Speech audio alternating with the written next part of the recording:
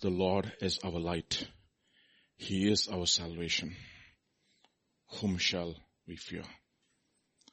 The Lord is the strength of our right hand. Of whom shall we be afraid? When the wicked came in like a flood to consume our flesh, they stumbled and fled and fell. Upon this we will be confident, that we will see the goodness of the Lord. One thing and one thing have we desired, that we will dwell in the house of the Lord, to behold the beauty of the Lord, and to dwell in his holy presence. But who, O Lord, can dwell in your presence? Who can abide in your tabernacle? A man who has got clean hands and a pure heart, and who has not lifted up his soul to vanity. Father, this morning, I pray, Lord, even as we meditate upon your word, speak to us, O Lord. Bring us out, O Lord, Father, from darkness to light. Your word says, O Lord, Father, that God is light, and in him there is no darkness at all. If we have fellowship with him, we will be in the light. And the blood of Jesus will cleanse us from all our sin. And therefore this morning, O Lord, enable us to walk in your light, O Lord. Enable us, Lord Father, to manifest light. Father, let us truly be children of light this morning. Grant us grace to that and we pray that you would, Father, speak to us, empower us, strengthen us. All the things that we have learned in all these days, O Lord, you would reinforce them to us and make them relevant to us even more. And Lord, that they will truly become true in our lives as well. To that end, I pray that you would anoint the speaking, the hearing, and the teaching of today's word. We thank you, we praise you, we give you glory. For in Jesus' name, amen. We're looking at the topics of things that accompany salvation. Things that accompany salvation. If you turn with me to Hebrews chapter 6 and verse 9. Hebrews chapter 6 and verse 9. It says, "But beloved, we are confident of better things concerning you." Yes, things that accompany salvation.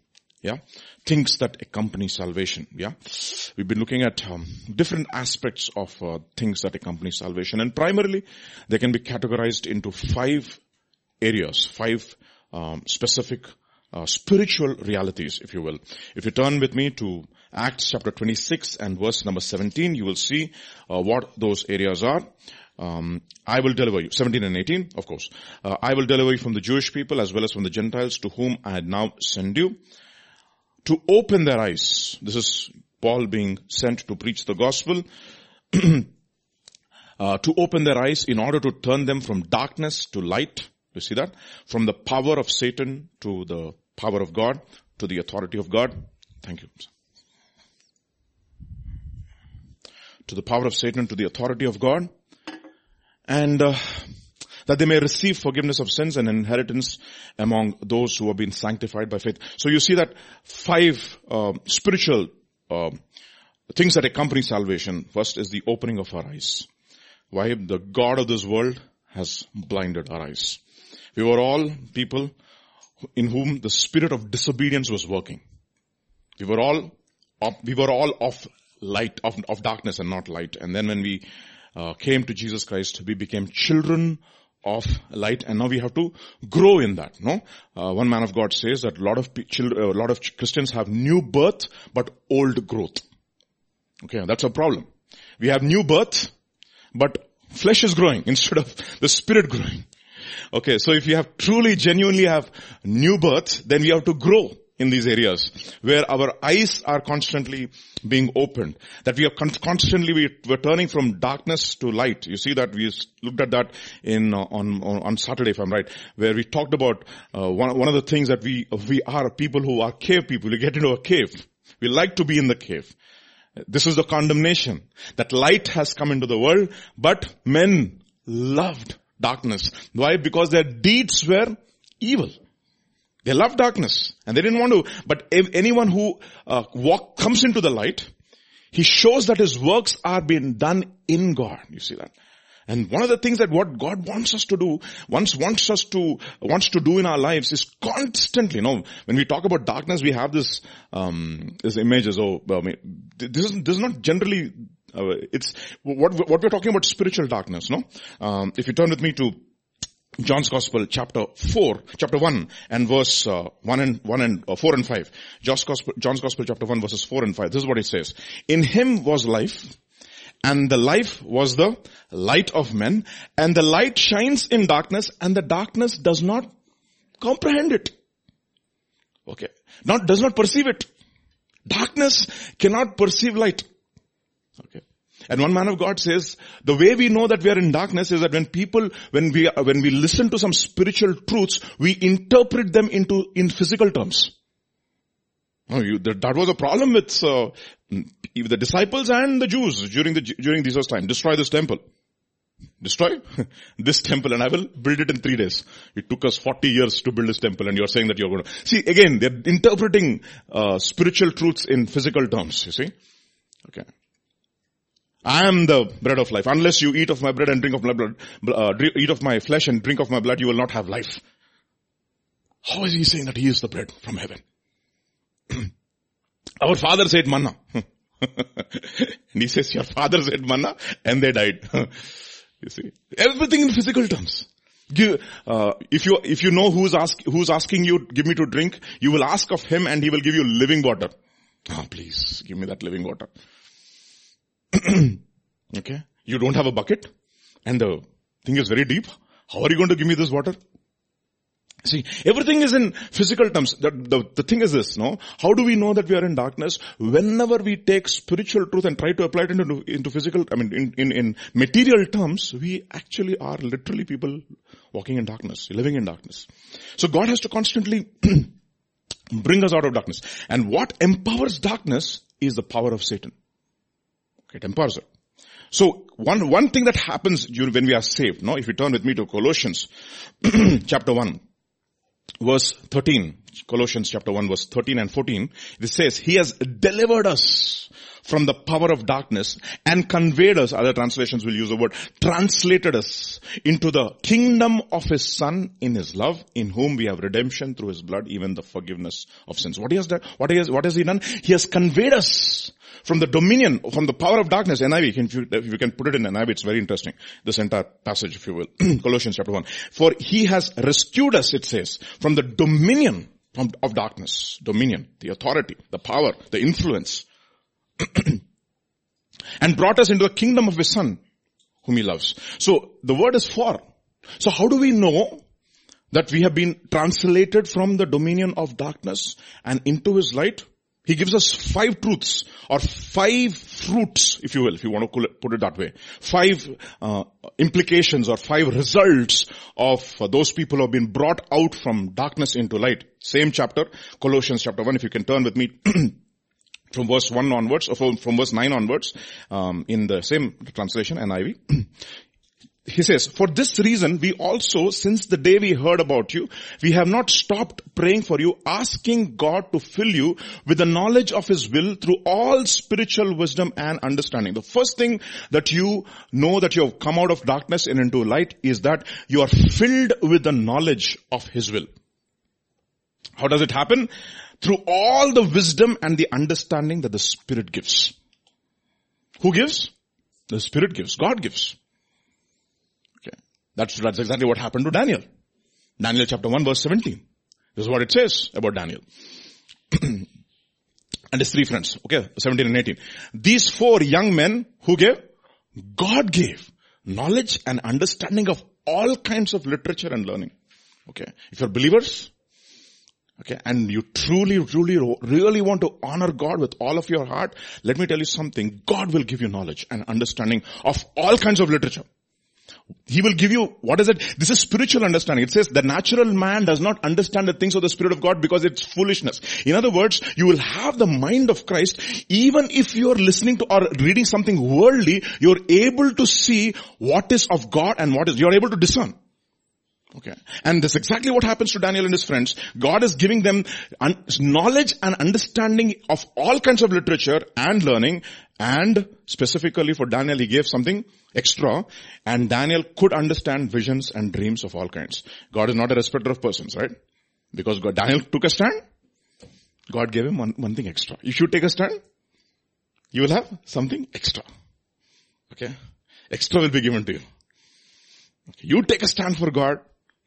Those whom you honor, those who honor me, I will also honor them. 1 Samuel chapter 2 verse 30. So, God gave them. So one of the things that you know that you have come from darkness and into the light, you are filled with the knowledge of His will. How does that happen? Through all spiritual wisdom and understanding, all understanding of wisdom who the Spirit gives. The Spirit gives. Second thing, if you go back to Colossians chapter 1 and verse 10 now, and we pray, in order that you may live a life worthy of the Lord. What happens? Now you begin to live a life which is worthy of God. You know, the word for worthy in the Greek is very interesting. Axio, from which we get the word axiom. You know what axioms are, right? That means you know exactly what the truth of the word of God, and you live according to the truth. Nobody need to teach you anymore. Okay? Axio. So, you begin to live a life worthy of God. If you turn with me to Ephesians chapter 4 verse 1. Ephesians chapter 4 verse 1. Okay? 4:1. Ephesians 4:1. As a prisoner of the Lord Jesus, then I urge you to live a life worthy of the calling that you have received. You begin to live a life. So, the world will not be worthy of you, but you will be living a life which is worthy of God. Third thing you know is, if you don't turn back to Colossians chapter 1 verse 10 again, this is what it says. Yeah. That you may walk worthy of the Lord, fully pleasing Him. Okay. Okay, what happens? You begin to please God. Now that will be the motto of your life, the motive of your, I need to please God. Without faith it is impossible to please God. Okay? You will begin to please Him in every way. And what happens? You begin to be, how do you begin to please Him? You begin to please Him by bearing fruit. And that's what it says in John's Gospel chapter 15 verse 8. It says, it is to the glory of God you bear fruit, and by this that you prove to be my what? My disciples. Okay. And then, fourth thing that happens is verse 11. You'll be strengthened with all might according to His glorious power, for all patience and long suffering. So what happens? You will be strengthened. What is the measure of your strength? You have two things. You have patience and you have endurance. Okay. Patience and endurance. You have the ability to withstand any kind of pressure. Endure. Okay. What kind of endurance? God kind of endurance. Okay. Okay. Towards whom does He have endurance? Towards us. You want to know? Two places. Exodus chapter 34 verse 6 and Numbers chapter 14 verse 18. That's His name.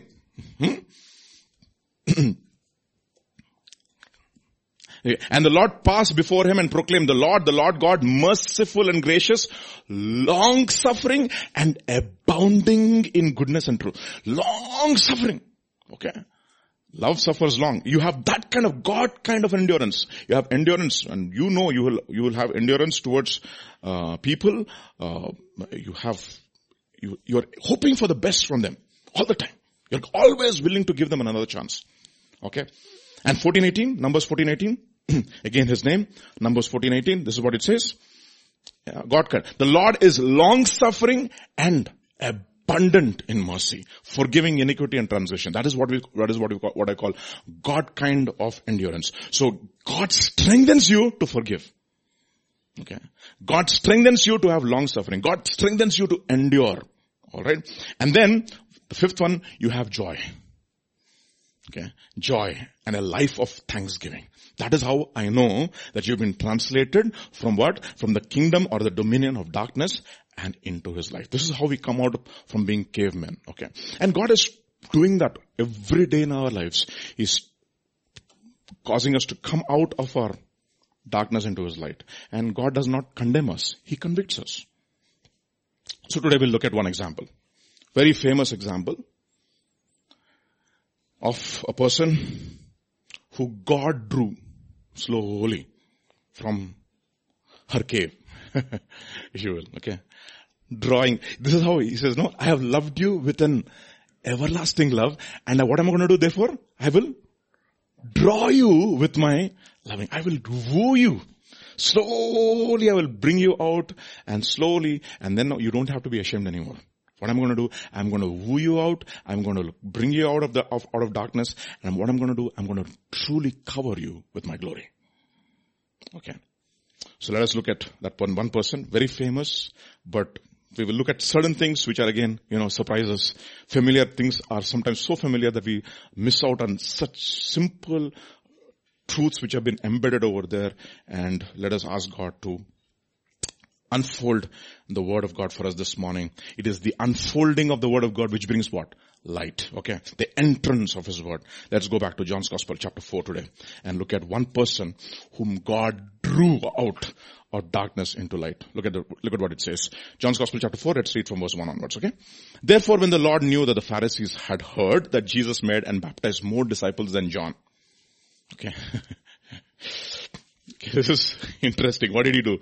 Though Jesus himself did not baptize but his disciples, he left Judea and departed again to Galilee. That means, wherever people talk about competition, Jesus leaves. Okay. Why?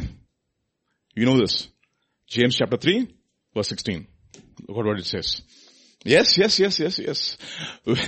For where envy and self-seeking exist, confusion and every evil thing are there. So there's comparisons being drawn.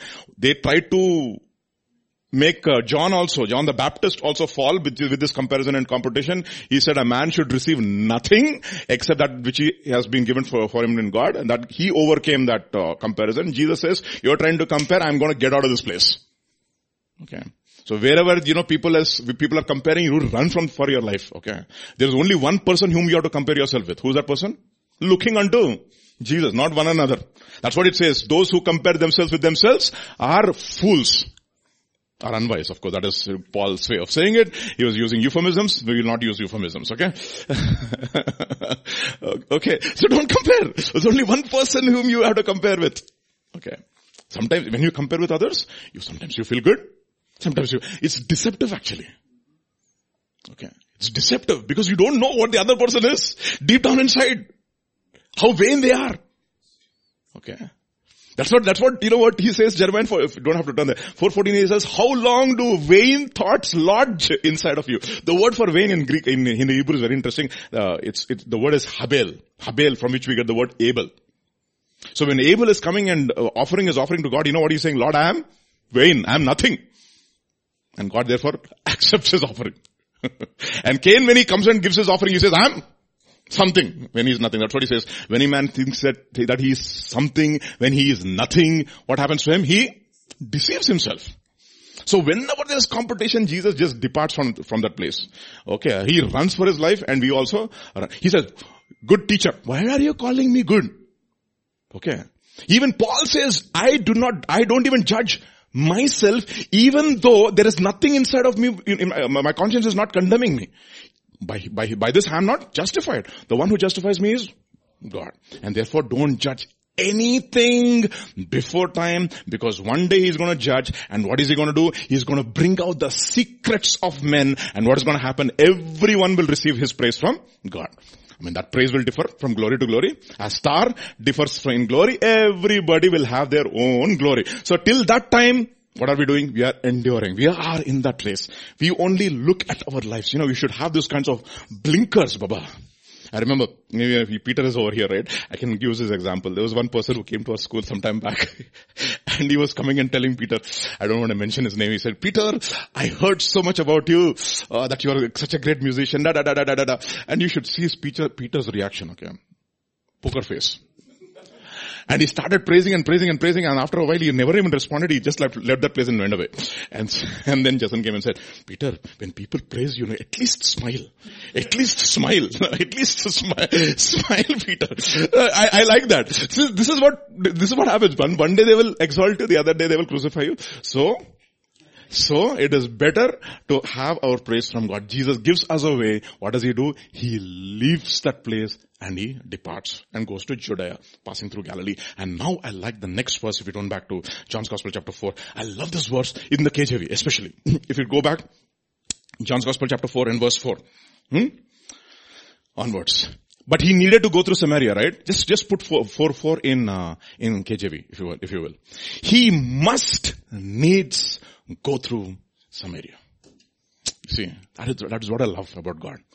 Okay. He must needs, meaning, there could be several ways to go to Samaria. Through Galilee. But he wanted to go through Samaria. You know why? There was that one person whom God has ordained when? If before the foundation of the world, that he should meet her. That's what I told you, no? The kingdom of God is based upon election and not selection. It's election. Okay. And not based upon angelic opinion, I told you. Not public opinion, not angelic opinion. It is God's choice. Period. That's it. God will have mercy upon. So what do we do? We don't argue with God. So, who are you? He says. Paul says, now you're saying, is God unrighteous? Baba, who are you? Who are you to say there is unrighteousness of God? For example, let us say we all understand this. We go to church, to Jivan Jyoti, right? Every time we pass through that intersection near Paradise, remember? Paradise intersection, we have so many beggars who come and beg. Okay? Some beggars we show mercy. Some beggars we don't. Do they say, you're being unjust? Do they do hartal over there? Inqilab Zindabad, do they say? No! It is your sovereignty. They respect that. Sir, if you have mercy, please, sir, give it to me. And if you are giving it to somebody else, sir, please, can you show mercy to me? That's all they will say. They will appeal to your mercy. They will never argue with you. You're unrighteous. You're unfair. Nobody says that. What will he say? I will have mercy upon. That's what you will say. Now that is when you say that you have a problem with God. Extrapolate it, Baba. You ordinary human being want to exercise your sovereignty and then you say you have a problem. Sorry. Okay. He must need to go through Samaria because even before the foundation of the world was laid, it was ordained by God that one day there was a Samaritan woman who's going to come and he's going to meet her. Now, there are certain incredible details which are given over here, which are interesting, okay? Let's go back now. Now we can put it back in KJV, okay? So, verse 4 onwards again. So he needed to go through Samaria, and verse 5. So he came to a city of Samaria which is called Sychar, near the plot of ground that Jacob gave to his son Joseph. Now, why did he have to mention this detail? See, God is very economical. He is a true Jew. Okay, he is very, very, very terse, T-E-R-S-E with his words. There is an economy of God. That is the reason why Hebrew is such a fantastic language. It has got only 22 consonants, no vowels, no other thing. Only 22 consonants is enough. Incredible bandwidth. It can express all kinds of emotions with 22 consonants. Okay. Incredible language that God said, you know what? I don't need much language. I just need 22. You fellows Indians, you need so many vowels, so many consonants, matras and, no. I don't need. I just need 22. Okay. Even English fellows need 5 extra. Okay.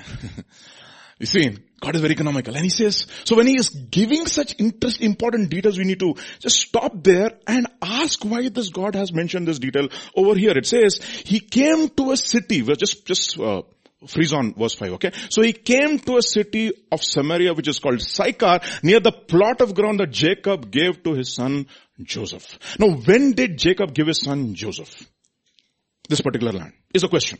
Now, remember, Jacob, when he was stealing, was wanting to steal his birthright, he goes to Isaac, now tries to deceive him. Because Isaac is blind. Okay. And then, of course, we know the story of Jacob. Now, Jacob is also becoming blind. Now what happens? Joseph he brings his two sons knowing that his father is about to die. Somebody comes and tells him, your father is about to die. Why don't you come and meet him? So Joseph comes to meet his father, and Jacob gets up from his bed and he says, who is there? He says, I'm here, Joseph, and I have brought my two sons for you to bless. And you know what happens? What does God do? What does Jacob do? He is also blind. He crosses his hands. What is happening there? Something has happened. Jacob has truly become Israel. Now his spiritual eyes are open. And therefore Hebrews chapter 11 verse number 21 says something very interesting. Look at what it says. 21. Hebrews chapter 11 verse 21. By faith, Jacob, when he was dying, blessed each of the sons of, how? By faith. Okay. And worshipped leaning on the staff. So Joseph brings his sons, and Joseph is really upset and he says, Father, this is the elder son and this is the younger one. And he says, I know what I'm doing. Don't have to stop me. Okay. I have grown beyond my father Isaac, in other words, in as far as discernment is concerned. Okay. Sometimes you have to become a crook to become a real fellow, actually. Okay, really.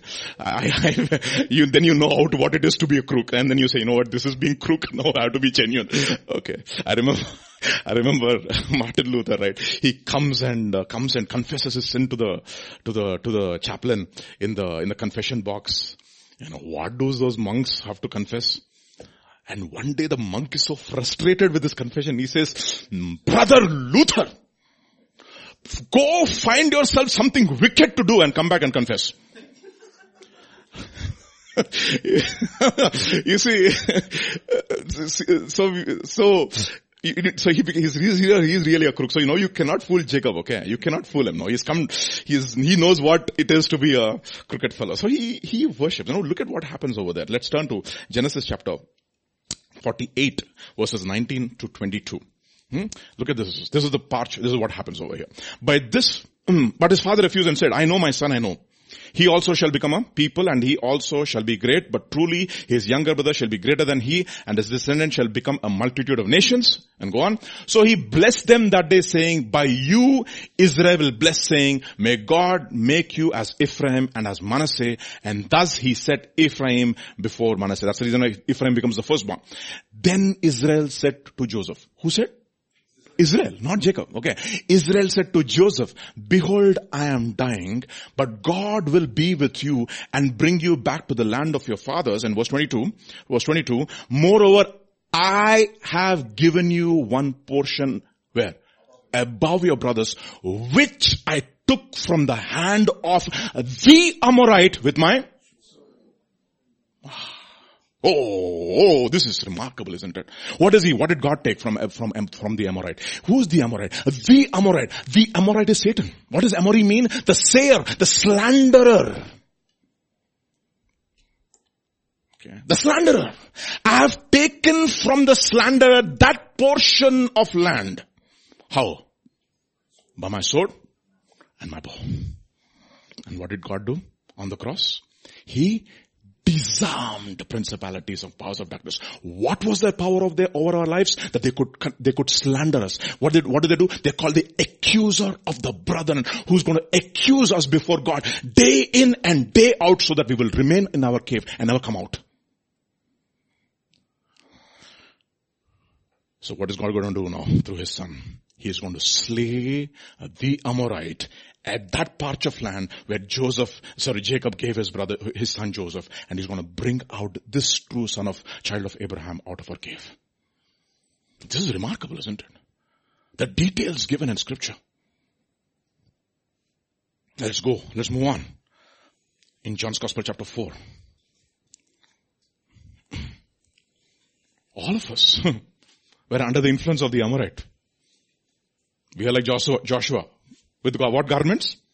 Filthy garments. And who's there next to us? Satan. Accusing us night and day before God. He is the Amorite. Okay. The Amorite spirit, dangerous. It's a spirit of slander and gossip. And what is it? What is the Amorite spirit? It puts other people down and exalts itself up. That's the Amorite spirit actually. Okay. That's exactly what happened. This woman totally being looked down by the crowd and by the people around her. Nobody cares about her. But God comes to rescue her out of her darkness. By doing what? By slaying the Amorite with his sword and with his bow. And you know how is he going to do that? Let's see. 4 stages. Okay, let's go on. John's Gospel chapter 4. Let's read from verse 6. Now Jacob's well was there. Yeah, of course. Jesus therefore being wearied from his journey sat thus by the well. And what was he looking for? To drink from whose well? Jacob's well. Now think about the humility of God. No, something is going to happen over here. Are you greater than Jacob, she says. What comparison? Are you greater than Jacob? Can you imagine, no? Just imagine. If your daughter comes and says, are you greater than my friend? What? I mean, I'm just giving you a very simple example now. You can apply it into every situation. Are you greater than, what comparison? Greater than Jacob. We'll come to that later on. I don't want to go ahead of myself, okay? Now, Jacob's well was there, and Jesus, therefore, being wearied from his journey, sat thus by the well of Jacob. Do you think Jacob's well is going to satisfy Jesus? No. Okay, that's what it says. He was tempted in all areas, and yet he did not sin. And it was about the 6th hour. Now comes the woman now. Verse 7. A woman of Samaria came to draw water. Jesus said to her, give me a drink. For his disciples had gone away into the city to buy food. Now look at this. There are 4 stages in the life of this woman. There's 4 increments that God has to show himself into her life to bring her out of her darkness and into the light. Verse 9. The first. Then the woman of Samaria said, how is it that you, being a Jew, the first revelation about Jesus is that he is a Jew. Then she says, how you, a Jew, is asking me, a Samaritan. Okay. I mean, it's like this, no? A rich man, full of money, goes to this village and he says, you know what, I love this lady, I love this woman. And she says, wow, what did you see in me? You see, the Jews have a very powerful prayer, very really demeaning prayer. Every time a Jew gets up in the morning, this is what he prays. I thank you, God. This is his prayer. I thank you, God, I am a Jew and not a Gentile, not a slave, not a woman.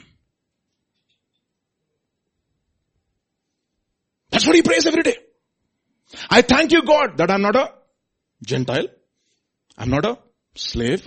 I'm not a woman. And then she says, how come you being a Jew is talking to me, a woman, and that too of what? Of Samaria. You see, who's a Jew? We need to know who a Jew is.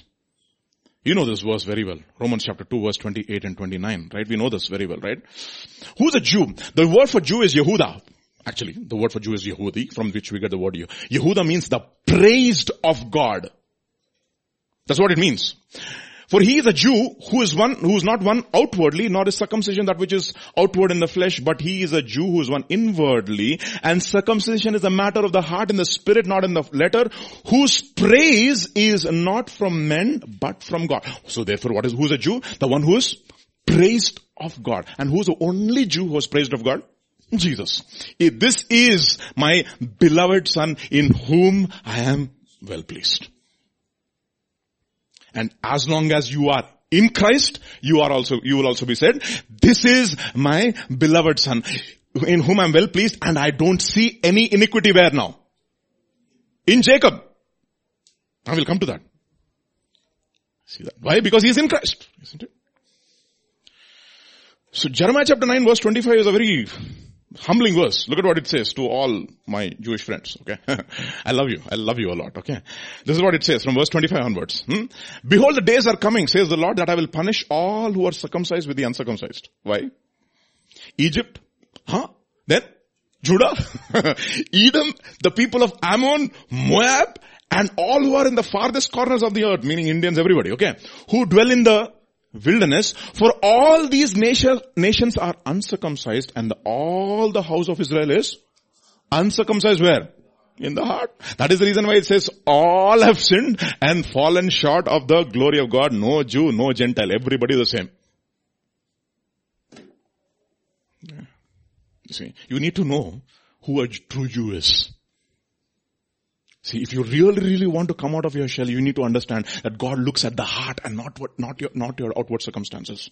You can do whatever it takes to cover yourself, cover your outward reality. God still looks at your heart. He sees the reality there. See, that is the reason why we need to become authentic people, no? See, it's no use pretending. You'll be found out. Jesus says, he says in Numbers chapter 32:23. 32:23, easy to remember. Okay, 32:23. What is 32:23? Your sin, don't have to turn that. Your sin will find you out. Of course, he was writing that in a different context, but that is true for all sin. You'll be found out. You cannot hide from God. So, that's exactly what happened to Adam and Eve. They fell, and what did they try to do? They tried to cover themselves, right? So Christianity, again, I wrote this down. Christianity is not a religion of ritual. It is a religion of the heart. It is not the religion of outward form, but the religion of inward reality. It is not a matter of talk. It is a matter of power. It is not a matter of rending your garments. It is a matter of rending your hearts. It is not a matter of outward circumcision. It's a matter of the circumcision of the heart. It is not of the letter. It is of the spirit. It is not about action. It is about motive. It is not about pleasing man. It is about pleasing God. So it says, without faith it is impossible to please God. And those who are of the flesh cannot please God. Its source is God, and it's not man. That is the reason why, Paul is very upset with Peter. He says, you will being a Jew, you're behaving like what? Gentiles, and you're compelling Gentiles to behave like Jews. That's amazing. Okay. So first thing, you need to understand who a true Jew is. God doesn't look at outward form. He looks at inward reality.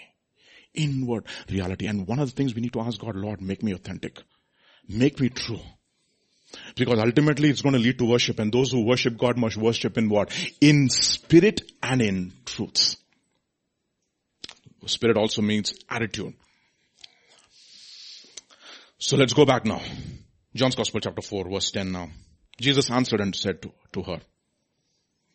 Okay. Jesus answered and said to her, if you knew the gift of God and who it says to you, give me a drink, you would have asked him and he would have given you the living water. I like that. You living water, and go on. The woman said to him, sir, you have nothing to draw with and the well is deep. Where then do you get that living water? Are you greater than our father Jacob? The second thing you need to understand is our God is greater than Jacob. What does that mean? What does Jacob mean? Jacob means supplanter. Okay. You know what is the problem with humanity? They have supplanted God with Jacob. Everybody has got Jacobs in their hearts. Okay. And what do Jacobs do? Deceive. That's what they do. It's incredible. You should see the telltale. Okay, you see the entire scene in the life of Jacob itself. Okay, if you turn with me to Genesis chapter 29 and then Genesis chapter 30 will follow there. Verse 31 onwards. Okay, look at what it says. Verse 31 onwards. When God saw that Leah was unloved, actually, a KJV will use the word, she was hated. He opened her womb, but Rachel was barren. So Leah conceived and bore a son, and she called his name Reuben, for she said, the Lord has surely looked upon my affliction, therefore my husband, look at this, the Lord, my husband. So who's your Lord? My husband. Who's he? Jacob.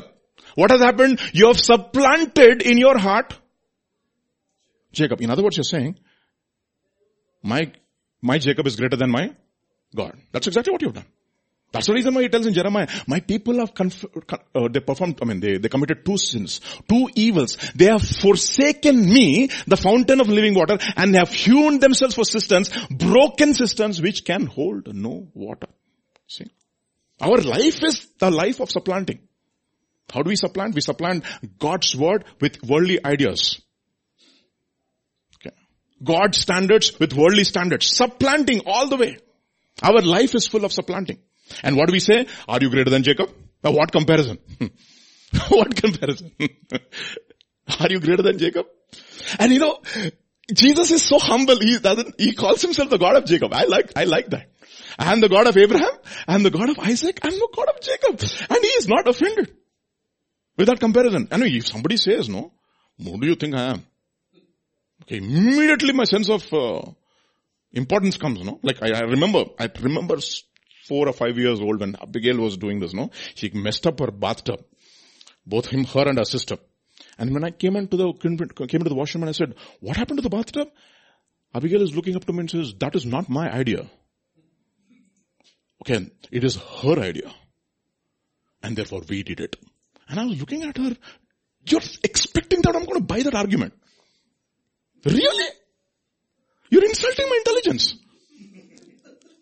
You say, Don Corleone, if you've seen that movie, Godfather, he tells, you're insulting my intelligence, he says. The Don says. He gets very upset. He's insulted. And when Jesus says, are you greater than Jacob? What? You're comparing me with Jacob? See how much our standards have fallen, even in our own lives. We replace God with Jacob. And we are satisfied. You see? And what does Jacob do? Ultimately deceives us. That is the reason why it says the fear of man brings a snare. And if you have replaced God with anything in your life, that is a Jacob. And what is he going to do? He is going to deceive you finally. You see? Ultimately, even Isaac has to be laid on the altar. And who's Isaac? Isaac is of God. And one day, when Abraham offers Isaac, he receives him back. But now, from now on, Abraham doesn't own Isaac. He comes to a point which, A.W. Tozer calls it the blessedness of owning nothing. So if people say, Abraham, you're a very rich man. You're very rich. You know what he says? He'll just laugh at you and he says, something? I don't own anything. In my heart, there is no other place for anybody else other than God. That is the reason why 2 Thessalonians chapter 3 verse 5. One of my favorite verse. 2 Thessalonians chapter 3 verse 5. Look at what it says. 2 Thessalonians chapter 3 verse 5. Now may the Lord direct your hearts into the love of God and into the patience of Christ. You know why? Because our heart is full of idol factories and we have the incredible capacity of replacing God with Jacob. That's exactly what happened to Leah. Let's go back to Genesis chapter 29. And the irony of this entire passage is fantastic, okay? So Leah conceived and bore a son and she called his name Reuben, and verse 33. Okay? Verse 33. And then she conceived again and bore a son, and she said, because the Lord had heard that I am unloved, he has therefore given me the son. Again, the focus is me. And she called his name Simeon. And verse 34, she conceived again and bore a son. Now this time my husband, again, the Lord, my husband, will become attached. The other translations will use the word joined. Okay. Because I have borne him 3 sons, therefore his name was called Levi. And then finally verse 35, and she conceived again and bore a son and said, now I will praise the Lord. Enough. Okay. Therefore she called his name Yehuda, which means praised of God. Then she stopped bearing. Now look at this. Next 2 verses are fantastic. Look at verse 30. Now when Rachel saw that she bore Jacob no children, she envied her sister and she said, give me children or I die. Verse 22 is so ironical. And Jacob's anger was aroused against Rachel and he said, am I in the place of God? You see, he's saying, Baba, why are you replacing me with God? And she's saying, are you greater than Jacob? Greater than Jacob. You know what? What do you say? Whenever you go after your career, are you greater than Jacob? And God comes and says, are you greater than Jacob? Are you greater than my career? Are you greater than my wife? Are you greater than my relationship? Are you greater than my ideas? They're all Jacobs. And what has happened? Jacobs have supplanted and they have come and occupied the place of God in our lives. And what have we done? We are deceiving ourselves. And when Jesus comes and we are saying, are you greater than Jacob? That is the reason why,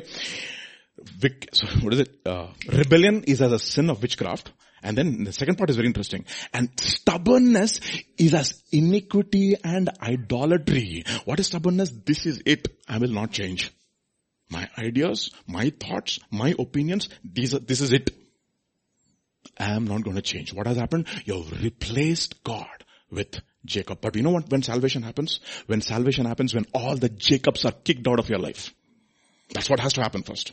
All the supplanters who have taken the place of God have been kicked out of your lives. That is when true salvation happens. That is when you truly become saved. Okay. So the first revelation she says, you being a Jew. Second, are you greater than Jacob? He's not greater than Jacob. He is greater than angels. He is greater than Moses. He is greater than Joshua. He is greater than Aaron. He is great. There's no comparison. You know what? He says he's called the firstborn. He's called the only son of God. You know, in English, in Telugu, it's very interesting. Advitiya Kumarudu. Advitiya. You know what Advitiya means? Dvitiya means second. Advitiya means second to none. Second to none. I mean, sometimes some Sanskrit is very powerful. Dvitiya means second. Advitiya means second to none. He is second to none. There is no comparing. The comparison, that is the reason why he's called holy. What is holy? Cut above the rest. There is no comparison between God and man. And yet God becomes man. And then he says, there is only one God and there is only one mediator between God and man, the man Christ Jesus. That is the humility of God. So what have you done? You have taken away, supplanted. And so incredible, right? 2 Kings chapter 17 verse 33. Look at what it says. 2 Kings chapter 17 verse 33. All this I've learned in 13 years. They feared the Lord, yet they served their own gods. That is the classic scenario of every believer. What does he have? He has Jacobs in his heart, and yet he wants to serve God. According to the rituals of the nations from among whom they were carried away. They exactly like the other nations. So if you look at a believer, he is also afraid. If you look at the unbeliever, he is also afraid. What is the difference? Nothing. Okay. Third, let's go back to John's Gospel now, chapter 4, verse 15. Jesus answered, the woman said to us, Sir, give me this water that I may not thirst, nor come here to draw. Means, please solve my problems forever. Okay. I don't want to come back to this well again. I know, give me this water. You know what? The word for living water actually, what she actually means is flowing water. Wherever there's flowing water, it's generally called living water. So please give me this water, no? Whatever you're talking about. See, I told you, whenever God talks about a spiritual reality, we interpret it in worldly terms, okay, or physical terms. Jesus said to her, go call your husband and come here. What has that got to do with living water? Everything. Everything. And this is the part of God which we don't like. See, if you want to come out of the cave, gradually, the third person whom you have to encounter, first the Jew who looks into your heart. Second, a person greater than Jacob who has supplanted all. He has to literally supplant everything. In a third one, he has to say, actually, you know what? He has to call out who those Jacobs are. Go call your husband. In Telugu, it's penimiti. Ni penimiti indiskara. Naaku penimiti ledu. I don't have a husband. It's beautiful in Telugu actually. I don't have a husband. And you know what she says? Verse 17. Let's go on. Verse 17 and 18. The woman answered and said, I have no husband. Jesus said to her, you have well said, I have no husband, for you have had 5 husbands, and the one whom you have now is not your husband. See how many Jacobs you had in your life. You have supplanted me with 5 husbands. After that, the last fellow said, you know what? Why waste our time and energy getting married? Okay, why not just live in relationship, live with each other? And the fifth fellow that you have, sixth fellow you have is not even your husband. In that you have spoken truly. And what does she say next verse? The man said, sir, I perceive that you are a prophet. You see that? You see how she's growing in her revelation? First thing, you being a Jew. Second, greater than Jacob. Third is the prophet. You know what?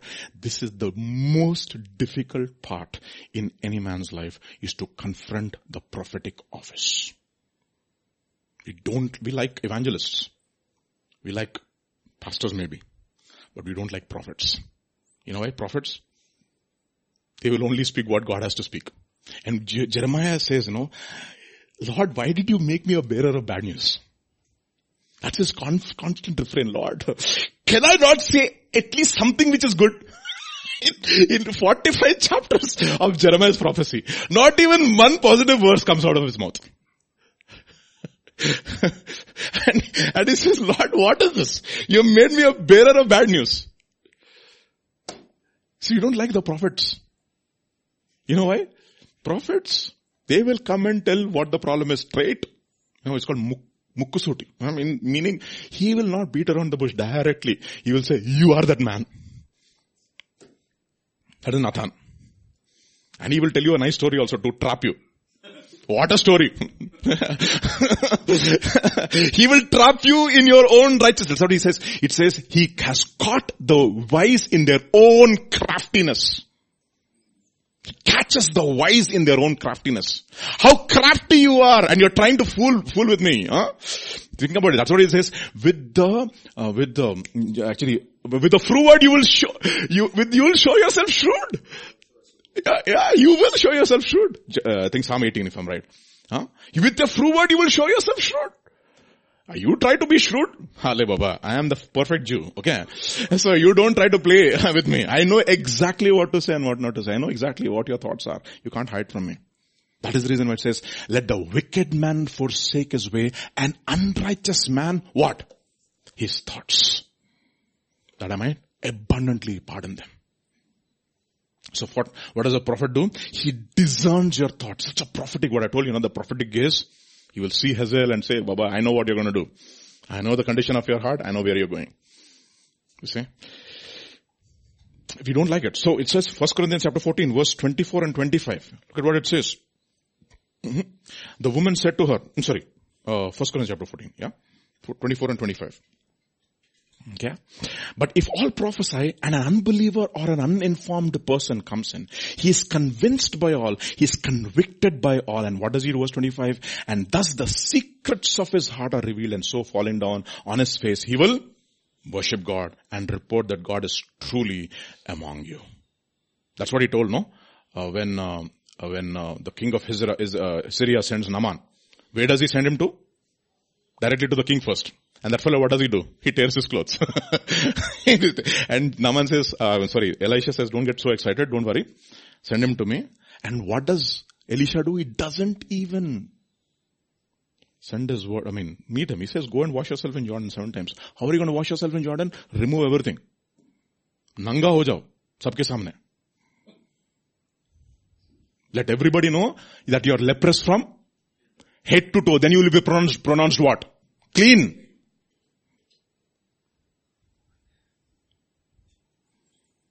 See, this is what we don't like. That is the reason why we don't enjoy worship. We really don't authentically worship God, because there's no transparency in our lives. See, when you'll know exactly when you have really broken through worship. You know what? Because you are true and true. You see, that is where we have to fight towards. Lord, make me true and true. And we don't like the prophetic gaze. You know why? Because we still try to hide. We love darkness rather than light. 1 Kings chapter 22. We have the Ahab syndrome, no? Verse 5 onwards. Everybody is saying, go to Ramoth Gilead. You will prosper. Verse 5 onwards.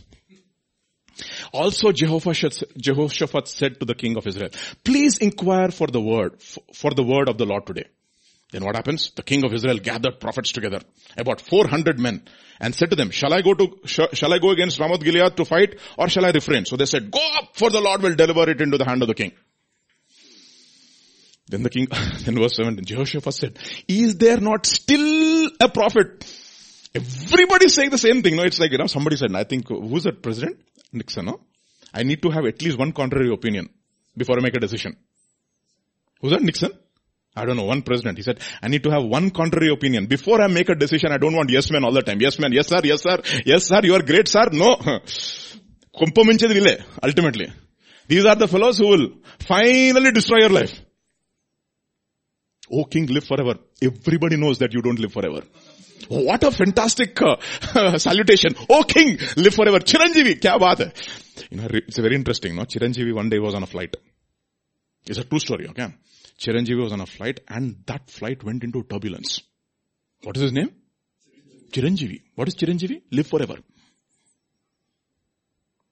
That's what Chiranjeevi means. Live forever. Jeevi Chiran. Okay. So he was on a flight and he was actually flying from Hyderabad to Vizag.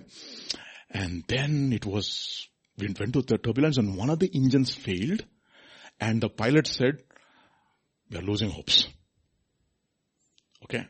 But somehow because of one of the pilots who was really, really smart and very senior and experienced, he somehow managed to land the flight and everybody landed safely. And they all knew that Chiranjeevi, the hero who's never afraid in the movies, no? Who will challenge everybody and beats up 2,500 fellows. And he is there and the journalists, they are not very kind. And if you call yourself Chiranjeevi, they will question you nicely also. Are you really Chiranjeevi? They will ask you. Okay, prove it. Exactly, prove it. So when he came out of the flight, all the journalists, sir, in the flight, were you afraid? Did Hosla badaya kya? He was very honest. Yes, I was afraid that I'm going to lose my life.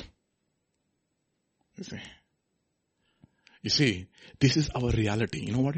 As for man, his days are like grass, like a flower of the field, so he flourishes, and the wind passes over it and it is gone, and the place, even if you call it by your name, will remember you no more. Kya baat hai?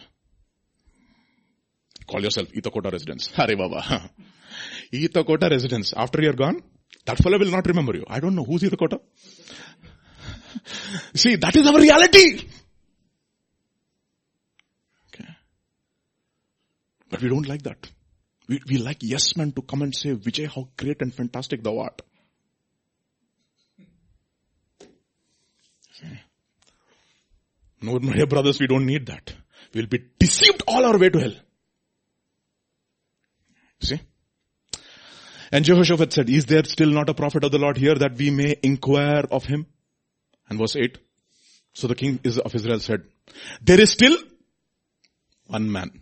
What's his name? Micaiah, the son of Imlah, by whom we may inquire of the Lord. You see, he knows the word of the Lord is with the Lord, but I hate him because he does not prophesy good, only evil. And Jehoshaphat said, let not the king say such. I mean, it's amazing. You see the two court scenes. Jehoshaphat in his kingly robes and Ahab in his, but both are caves. You know that? I mean, I was thinking about the message on caves. Everything is a cave. They look so beautiful. Your education is a cave. You know that? You hide your filth in your education. You hide your filth in your career. You hide your filth in your relationships because only one relationship is true with your relationship with God. That is the reason why, hear, O Israel, the Lord your God is one. There is no other God. And thou shalt love the Lord your God with all of your heart, with all of your strength, with all of your mind, and with all that you have. And then you shall love your neighbor as yourself. Then that fellow says, yes, Lord, you have said fantastically. You have said fantastically, to love the Lord is greater than burnt offerings and sacrifice. You know what God says? You are not very far from the kingdom of heaven. But if you want to enter into the kingdom of heaven, you have to break the shackles of all your religion. Self-righteousness. You know what? It's a garb to hide the filth inside. And one of the things that we do nowadays is to switch on the light in the kitchen. You know why? I'm scared of, not scared. We don't want these ants and we want to know where the ants and cockroaches are. Otherwise, remember C.S. Lewis? How do you know that there are rats in your basement? Honey, I'm going downstairs now to see if the rats are in the basement.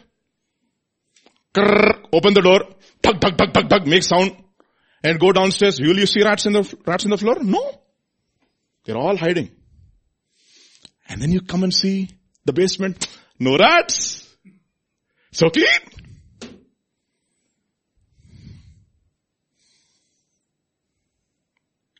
If you want to, that's the reason why you have to catch people by surprise. It's called raiding, surprise inspection. Surprise inspections will reveal the reality. I used to have my mentor in my college days, Shibu, right? He used to say, Vijay, Bible studies in your room. Okay? I used to say, Shibu, now why my room? Shibu, okay. Come now. No. So every Wednesday I used to make it everything clean. He's a gentleman, right? He comes and opens the door and he says, Vijay, will you give me permission to open your wardrobe? I said, Shiva, no. He said, okay. You need to maintain everything clean, okay? You see, I had such mentors in my life. I love these guys who come into my life like that. No? Okay. They've blessed me immensely. So, Bible study in my room. B310, hall 4. Never forget that. You see, that is the reason why, we don't like it. Prophetic gifts. That's the reason why, what happens in Jeremiah chapter 18 verse 18. This is what they say. Jeremiah chapter 18 verse 18. Jeremiah chapter 18 verse 18. Then they said, come, let us devise plans against Jeremiah. Why? For the law shall not perish from the priest, nor counsel from the wise, nor word from the prophet. Come, let us attack him with the tongue. Let us not give heed to his words. We don't like it. What is our message? Surrender to the Babylonians and the Lord will bless you. Papa, please. Can you just change the message? No. I have thoughts. The thoughts that I have for you are thoughts to prosper you, to give you hope and a future and expected end if you go to Babylon. Nobody likes this. We hate it. We hate the prophet. But you know what she says? Sir, that's tremendous. That's the reason why I like Sam and Peter. They say, sir, I like that. It's very interesting. We've forgotten that word, sir.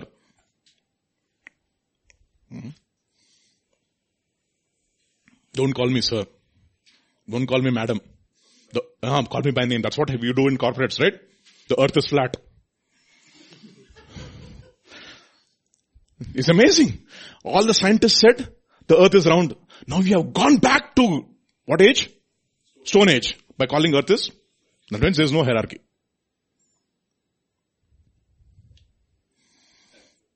Earth is flat. Who said this? In our graduation ceremony. I don't know, what's his name? His name is also very interesting. Robin Screwvala, if I'm right. Ronnie Screwvala. Wala, only. Screwvala. In our graduation speech in Triple IT, all the graduates in the class, the earth is flat these days. What we care about is only what your talent is and your worth is. You don't have to call us sir. You don't have to give us respect. What are they going to make them? Entrepreneurs. And what is your name? Screwvala. Really, something is wrong with your screw only. You see? We don't like the prophets. How many of you like the prophet? The prophetic office, the prophesy. When they prophesy and they search the deepmost motives of your heart and question your motives. How many of us like that? We don't like it. How we try to justify. We love our cave. Let's go back now. John's Gospel chapter 4. Immediately she changes the topic. I like that. No, but Jesus doesn't, he knows people's hearts, right? He's a gentleman. He's a gentle Jesus. Okay, look at what he says. Our fathers worshipped on this mountain, and you Jews say that Jerusalem is a place where one has to worship? What he says, Jesus said, woman, believe me, the hour is coming. One of the words, the recurring words in the book of, in the Gospel according to John is the word hour. My hour is not yet come. My time is not here. The hour, the hour, the hour. You can do a study on the word the hour. The hour is coming when you will neither on this mountain nor in Jerusalem worship the Father. You worship what you do not know, and we worship what we know, for salvation is of the Jews. And then, but the hour is coming, and now is when true worshippers will worship God in spirit and in truth. God is spirit, and those who worship Him must worship Him in spirit and truth. And what happens? And the woman said, I know that the Messiah is coming, who's called when He comes, He will tell us all things. And Jesus said to her, I who speak to you am He. The fourth revelation. What is that? First is what? The Jew. Second is greater than Jacob. Third is the prophet. Fourth is the Messiah, the Savior. Now who is going to save you? How is He going to save you? Law came through Moses. Grace and truth came through Jesus Christ. That's exactly what He tells Peter, right? Peter, what do people say I am? Some people say this, some people say that. But whom do you say I am? You are the Christ, the Son of the living God. Flesh and blood has not revealed this to you, Peter, but my Father who is in heaven. This is the truth. What happens? No, she is free. She understands that she's been accepted. So what does she do? John's Gospel chapter 4 verse 28. The woman left her water pot, went her way into the city, and said to the men, you know what has happened? She has literally come out of her cave. Look at what it's about. And she went and told the men of the city, not everybody else, the men of the city. Oh, you Jacobs, in other words. Okay, men of the city. And said to the men, what did she say? Come, see a man who told me all things I ever did. Could this be the Christ? And what is He doing? He told me everything that I ever did. But you know what? He didn't condemn me. He convicted me. And He brought salvation to my life. See, she became the first apologist. Then they went out of the city and they came to Him. See, this is exactly what Jesus is doing. Jesus is in the business of drawing us out of our city and bringing us into Himself. And finally she has a revelation that He is the Christ. And how did this happen? Very simple. The truth that you spoke about me is true. I'm not going to hide. This is what I am. This is who I am. This is where I'm hiding. That is the reason why He says, if we confess, He is faithful and He's just. If we confess, He is faithful and just. That is the reason why He's called the apostle and the high priest of our confession. If we confess our sins, He is faithful and just. He who hides his sins will not prosper. But he who confesses and forsakes obtains what? Obtains mercy. And the word is actually not mercy. The mercy is chesed. And the word for chesed means what? He gets unfailing covenantal love from God. So 4 revelations this morning to bring us out of our darkness. And the one thing that we hate is the prophet. Who's the prophet? The one who reveals the truth about yourself. If you turn with me to 2 Thessalonians chapter 2, the last verse for today, and then we will stop. 2 Thessalonians chapter 2. Look at what it says. And verse 3 onwards. Let no one deceive you by any means, for that day will not come, unless the falling away comes first, and the man of sin is revealed, the son of perdition. Go on. Who opposes and exalts himself above everything that is called God or that is worshipped, so he sits as God in the temple of God, showing himself as He is God. Do you not remember that when I was still with you, I told you of these things? And now you know what is restraining, that He may be revealed in His own time. For the mystery of lawlessness is already at work. Only he who is now restrains will do so until He is taken out of the way. And who is the restrainer? The Holy Spirit. Okay? Then go on. And when the lawless one comes, the Lord will consume with the breath of His mouth and destroy with the brightness of His coming. The coming of the lawless was verse 9.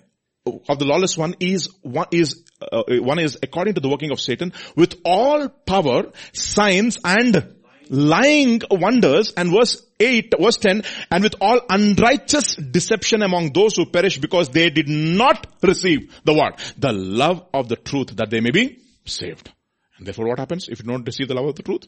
For this reason, God will send a strong delusion that they should believe a lie. God will send.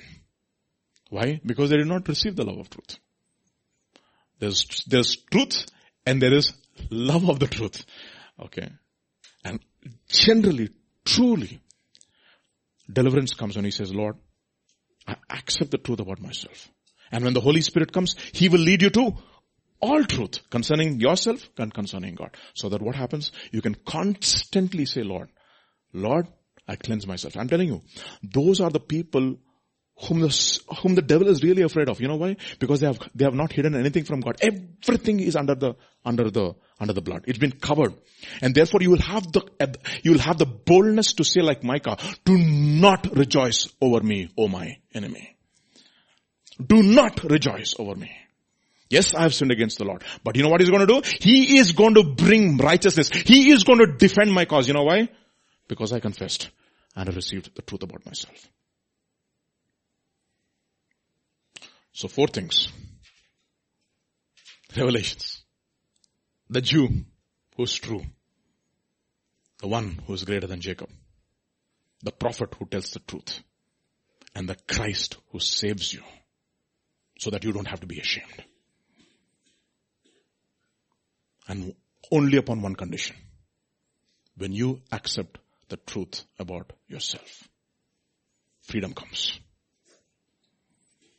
Otherwise we will be in lifelong bondage. And there will be no boldness. So therefore, come boldly and confidently to the throne room of grace this morning to obtain mercy and grace for the time of need. Shall we pray? Father, we pray, Lord Jesus, that you would reveal the Jacobs in our heart. The Jacobs whom we have made greater than you. Father, in 13 years, I have seen so many people who have supplanted God for Jacob. Who have supplanted God for lies. Who have supplanted God for careers.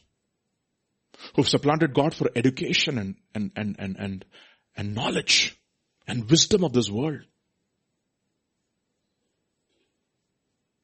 But your word says, O Lord, through God, we are in Christ Jesus, who has become for us wisdom from God, sanctification, and holiness. You are our wisdom. You are our shield. You are our reward. Grant us grace, O Lord Jesus, that we will not replace you with any other thing. Even as we come under the teaching of the word of God every day, O Lord, that you will supplant the words of lies in our lives and supplant them with the truth and sanctify us and set us apart for yourself. Where your word says, sanctify them by the truth. Your word is truth. And let us always be a church who will be the pillar and the ground of truth. Lord, enable us to receive the love of truth. Because you do not come to condemn. When the Holy Spirit comes, your word says, He will convict, not condemn. He will convict the world in us of sin, of righteousness, and of judgment. And therefore I pray, Lord, that we will deal with sin. Oh, for 1,000 tongues to sing the great Redeemer's praise. The glories of my God and King, the power of His grace. He breaks the power of cancelled sin and He sets the prisoners free. His blood can make the foulest clean. His blood avails for me. Father, Long my spirit lay, fast bound in sin and nature's night. Thine eye diffused the quickening ray. I rose, the dungeon filled with light. My chains fell off. My heart was free. I rose, went forth, and followed thee. Amazing love, how can this be, that thou, my God, should die for me? Lord, this morning, we want to say with the hymn writer, no condemnation now I dread. Jesus and all in him is mine. Alive in him, my living head, and clothed in righteousness divine. Bold I approach the eternal throne and claim the crown through Christ my own. Amazing love, how can it be that thou, my God, should die for me? We just want to thank you for Jesus. We thank you that he disarmed the principalities and powers.